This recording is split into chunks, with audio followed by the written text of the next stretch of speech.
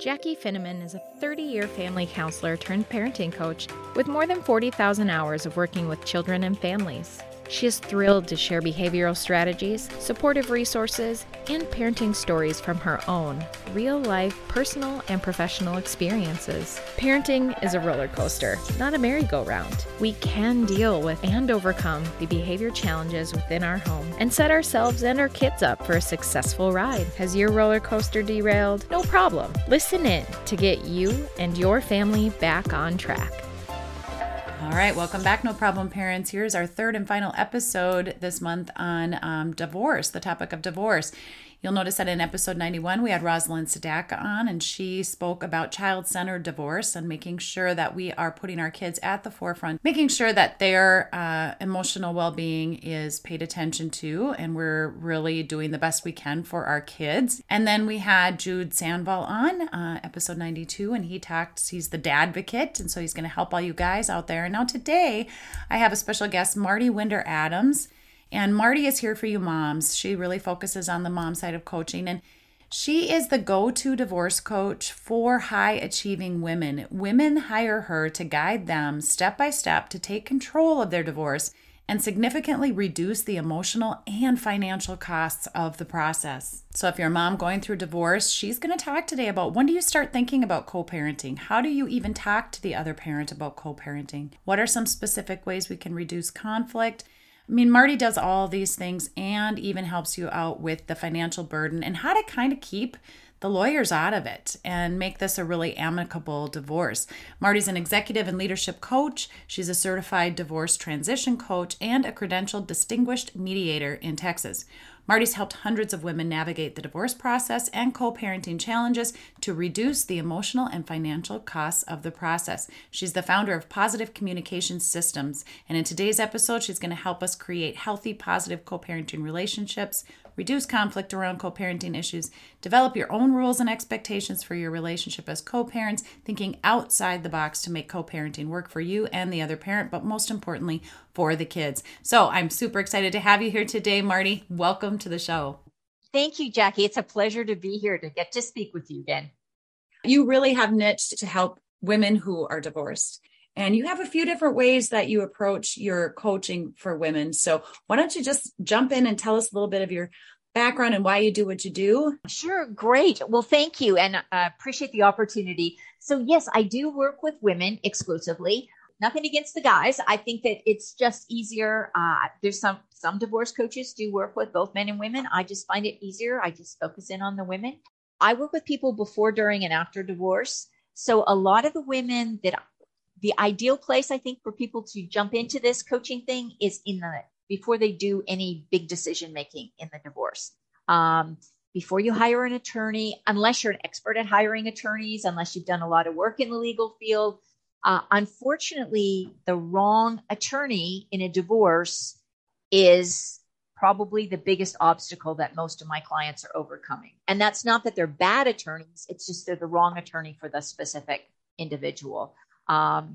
So I I help people make the practical day-to-day decisions, deal with the emotional stuff, structure their interviews with their attorney so they streamline it, saving money because every minute you're in that office, cha-ching, cha-ching, you're paying for it. Every email you send, every text, every phone call. So my goal is really to support women going through the divorce and then moving through that into the role as a co-parent, because that's a big transition as well. So you've got the switch from married to single, but not really single if you got your kids, because you're going to be in a partnership relationship moving forward. And that partnership is raising happy, healthy children. So there are ways to do it that work well, and there's ways to do it that don't work so well. And I want to help people avoid those ways. So are you talking about if there's a mom out there, the relationship is not going well, they're thinking of divorce, or maybe they're separated, reach out to you first? I think that that's helpful. And the reason I say that that is helpful is because having somebody to bounce ideas off and decide, first of all, is really the divorce what you want? So I'm not a therapist. We're not going to therapize the situation. We are going to look at the practical side of it. This last couple of years since the pandemic has really put a strain on a lot of relationships. And I think a lot of people have been sitting there for the last 2 years, especially when we were literally like living in the same house, weren't leaving the house, working from home, trying to navigate all of that stuff. It was really stressful for couples. And I think a lot of couples got to the point where they thought, I've reached my breaking point. Maybe they have, maybe they haven't. But what you don't want to do is start talking about divorce if you're not sure that's what you really want to do. The problem is you don't know how your partner's going to react, right? So if you go to somebody and say, hey, I'm thinking of a divorce, and that really upsets them, and you haven't thought about that and planned how you're going to approach that conversation, you can start off on a really confrontational foot from the very first conversation. And when those kind of things happen, the chances of resolving things amicably and moving forward through just a mediation without having to go through all the costs and the whole course of litigation through a divorce is very small, because you've set the tone. And if you have kids pick up on that conflict. So there's a whole ball game. How do you talk to the spouse or the partner? Then the other consideration is, how do you talk to the kids about this, and what's the best way to approach that?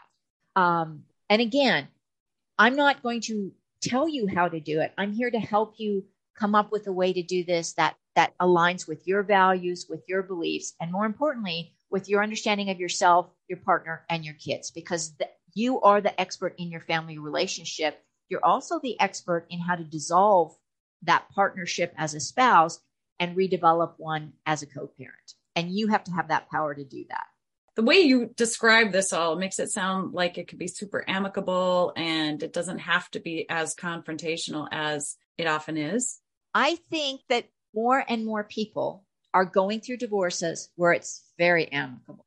I have worked with people who, as a divorce coach, who were already pretty much on the same page. They literally didn't even hire a mediator. They sat down together. They drafted out what they thought was a good idea. Then they hired an attorney. And I'm not a big proponent of hiring one attorney, because an attorney only represents one person. So whoever paid the bills, even if you split it, one of you is still technically the client. And attorneys are obligated to provide information in the best interest of their client. So even collaborative attorneys have a client. They're there to collaborate and to work together, but they still represent one person in that room. So, but off topic, but literally sit down and come up with an agreement, get it reviewed by an attorney, turned into legalese language that suits the needs of the court. And then they go. And I've seen people go through a divorce literally in a few months and walk away and be really quite amicable, especially if they have kids. I have parents who do Christmas together, divorced, not the first year typically, but they do divorce together, or they do Christmas together after the divorce. Some of them do Christmas together after the divorce with new spouses involved and step-parents and extended family members. I'm not saying everybody needs to shoot for that, but you can create the divorce that you want. Yeah. You don't have to be mortal enemies, adversaries. That's an illusion. I think that's created. And the more conflict you're in, the more you're going to spend in getting your divorce finalized. I think when it's really hard is when you didn't want the divorce, your partner did. Yeah. It's hard to accept when you didn't want it and you still wanted to make it work. Or if your partner was unfaithful, there tends to be this, kind of tug of war, resistance, defense, blame, all of those kinds of things. Do you help people through that? Is that?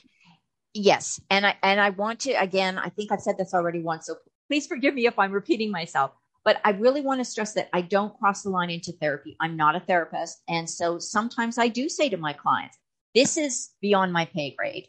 If you're dealing with a lot of that residual hurt and maybe that sense of betrayal, those kind of things, that might be something that is appropriate to see a therapist about. But that doesn't mean that you get out of making decisions. You've still got to make decisions. And if you're coming from divorce decisions from a place of, I'm hurt, I'm the victim, I'm wounded, I have no power in this relationship, or no power in this decision-making process, you are not going to get the results that you want. So what I can do is sit down with you and help you decide, number one, what do you want to do in a year from now? Where do you want to be? What do you see your life? What is your goal for your future? Because once you know that, then you can make the right decisions today in the divorce to help you get there. And what I find is people get tunnel vision. It's like, just let me get through the divorce and then I'll deal with what I'm going to do next. That is ineffective because you make decisions just to get the decisions made. And then 6 months down the line, you've got buyer's remorse. You're like, I got really messed over in that divorce, when maybe you did get some bad legal advice. Maybe you made some bad decisions, but a lot of it comes from not having that sense of, this is who I want to be 6 months, a year, 5 years down the line. This is what I want to be doing. So having that ability to set that plan, to do the pros and cons of different decisions, and to get some honest feedback. Like, is this really in your best? Even just answering the question, if you make this decision, is there any way that this is going to potentially hurt you? Or are you making this decision because it's the right choice, or because it's a way to get back at somebody, or it's a way to avoid having to make a difficult choice? Even not making a choice is a choice, right? Right. So having that sounding board, having that time to make those considerations, I think makes a big difference for people. That's the feedback I get anyhow. Yeah, absolutely. If you are in a lot of conflict with your partner, what are some ways that moms can reduce that conflict? The first way is to limit the conversations. So have conversations about what you need to have conversations about. Anything to do with the kids, who, what, where, when, and how are we going to deal with the children, I think should be a priority. But don't get drug into conversations about whose fault the divorce is, who looked at what waitress in what cafe in 1998, or you got to get out of the past. You got to let go of that. I know this is a tough thing, and I'm not suggesting this is easy. I'm not trying to be flippant here, but when you do dwell on those past things, you're probably not being able to move forward. And one thing I can tell you is, if your spouse screwed up, they are not going to tell you, you are absolutely right, I am the worst person in the world, I'm sorry I did this to you. Now, if they do, that's wonderful, but a spouse is not typically going to do that in a divorce, especially if they feel that they're being blamed for it. So letting go of that need to hear that apology, or even to understand the reasons for the divorce, just accepting it happened, is a tough thing to do. But if you work at it, you can learn to do that. And once you do that, you're in a whole different frame of mind. But limiting those conversations, focusing on just the important conversations to have about the kids. And if you're working with an attorney, letting your attorney deal with the negotiation stuff rather than you getting involved if there is a lot of conflict. Yeah, that makes perfect sense. So there's another question I have about co-parenting, because I guess in some situations, and I don't want to be more doom and gloom about this or anything, but in some situations, co-parenting just doesn't seem to work. And it seems like such a struggle. And you talk a little bit about the difference between parallel parenting and co-parenting. Right. So co-parenting is where two parents literally say, we are going to work as a team in the business of raising the best kids we can. So they support each other. They have similar expectations at household, not identical, but similar. They have, they are willing to contribute to help the kids if they want to go to football camp in the summer, or if they want to go to space camp, or they want to, participate in a sport or whatever. The parents are willing to work together to make these things happen for their children. So really is a business partnership relationship moving forward. Parallel parenting is where there's too much difficulty with the parents to have the conversation. So literally like railroad tracks, they're going to work together in the same direction of moving their child forward, but they're not necessarily going to have that regular interaction with each other. It's a little more challenging because what tends to happen is that, parallel parenting doesn't mean you're in lockstep with each other. So, the other parent may be doing certain things at their house that you don't agree with, but they're not a danger to the child, or they're not, anything that raises any red flags or alarms. So you just have to kind of agree that I'm going to trust that parent to do what I can, what he or she can. And then I'm going to honor that same thing at my home and continue on with this, everybody moving in the same direction. That just, I want to just stress this because I think this is so important. This does not apply. Neither one of these models may be effective if there is a history of abuse, mental health issues, or addiction kind of problems within the parents. So I always like to put that precaution disclaimer in there because that's a different ballgame to deal with. But you don't, co-parents doesn't mean you have to like be besties and hanging out, going for coffee and doing things together like I talked about earlier. You can just really have literally a partnership about how to move forward with the kids. Got it. Good. All right. Good. That makes sense. How can parents stay in touch as co-parents with, setting boundaries, using technology, keeping the lines of communication open and all that? What's your kind of best advice for how they can communicate, whether they get along or not? Yeah. Well, first, and that's a really good question because that's kind of a trigger point for a lot of parents.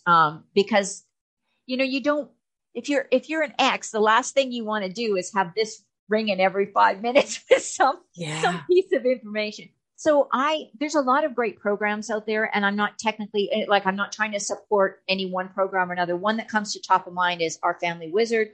Great program. It's a calendar system online.